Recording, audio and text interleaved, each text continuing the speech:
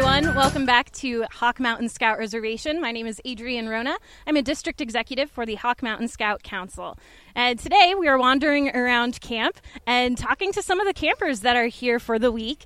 And we actually ran into two of these scouts down at the handicraft area. They are from Troop 733, which is actually from the Baltimore Area Council. So these guys are in the Maryland area.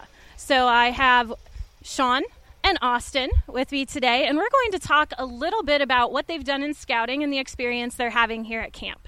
So before we actually started turning the cameras on, I learned from both of these guys that at one point or another, they were both the senior patrol leader in their troop. So I want to ask you a little bit about that, what it's like to be a senior patrol leader. That sounds like such an important job for the people who don't know what that is. So, Shaun, can you explain what a senior patrol leader is, what your role is with that troop? Well, senior patrol leader, it's not a power position, kind of like a dictatorship. It's more like lead others to like what they're supposed to be, setting the example and leading the troop, I guess you could say, like to in a good direction, not backwards, I guess you could say. All right. Anything to add to that, Austin? It gets stressful at times, but we all power through it and use motivation to help out the rest of the troop. All right. So you've both served in this position. So tell me, what did serving in that position do for you as a person? How did that help you grow? That taught me like what it means to be a leader, not to just tell people what to do, more like give them motivation to do it, get to know them so you're like closer with them and know everybody in the troop and make sure they know what they can do and can't do. Yeah. Okay. Austin?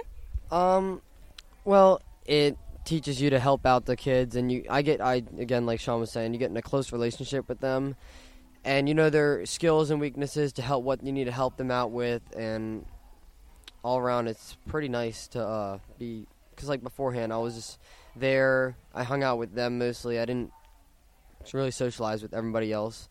When I did that, I realized, hey, this kid needs this requirement, and not everybody's going straight towards him, so I pick him out of the crowd and I help out.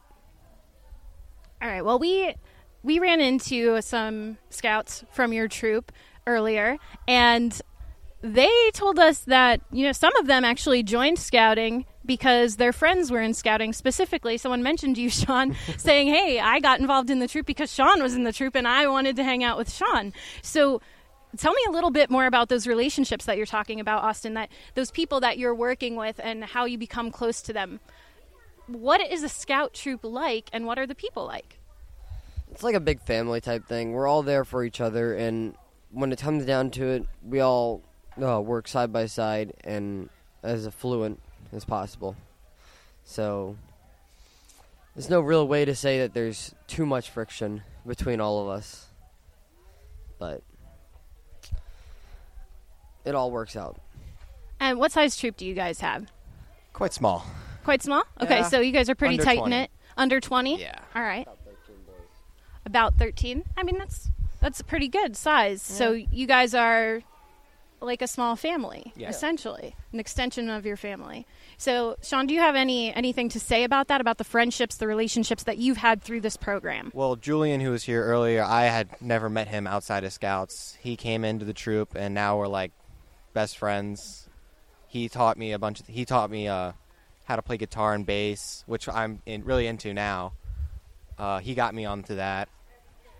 Casey came in. We've been best friends ever since he came into the troop. So it creates great friendships when you have a small troop because you're all like closer with like the same people. So, yeah, it gets rough sometimes because, yeah, we're all friends. We get angry at each other, but we get over it. It all works out. So how long have you guys been together in scouting?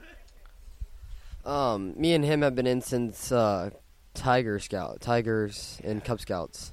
He joined me. I joined in because of him a few months after he started out.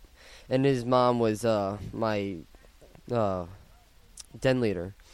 So we're close. Me and my family and his family have been close. And it's just nice to have other people, the friends that you see at school. You see them outside of school every Wednesday. It's a gathering of the family type thing. So I guess you can say that this program has definitely given you guys lifelong friendships. Definitely. Yeah, so you're still going to be friends when you're like 50, 60 years old, right? You're going to still go camping together. Camping? Well, or you'll be hanging out with each other. Yeah. You're at least going to be bonded for life through this program. Definitely. And that's really amazing to hear that, because you do get friendships in all sorts of places in life, through school, through sports teams. But I think especially the bonds that you form in scouting, those are bonds like no others. Like, you haven't done overnight scouting trips or camping trips or things like that, maybe with your sports teams, or some people don't even do that with their families. That's just something they do with their scout friends, and you're going to have experiences with them that you don't share with anybody else, and they're like none other. So do you have any scouting experiences that really stick out to you, ones that you are going to remember for life? Definitely. We were at a campfire, and Casey, a little bit too close to the fire, he was talking, telling a story. Ember landed right on his nose as he was breathing in. I'll never forget that. Were you there for that too, Austin? Absolutely. Whole chair went back. It was a party. Yeah, but it's taught me fire safety, what to do, what not to do.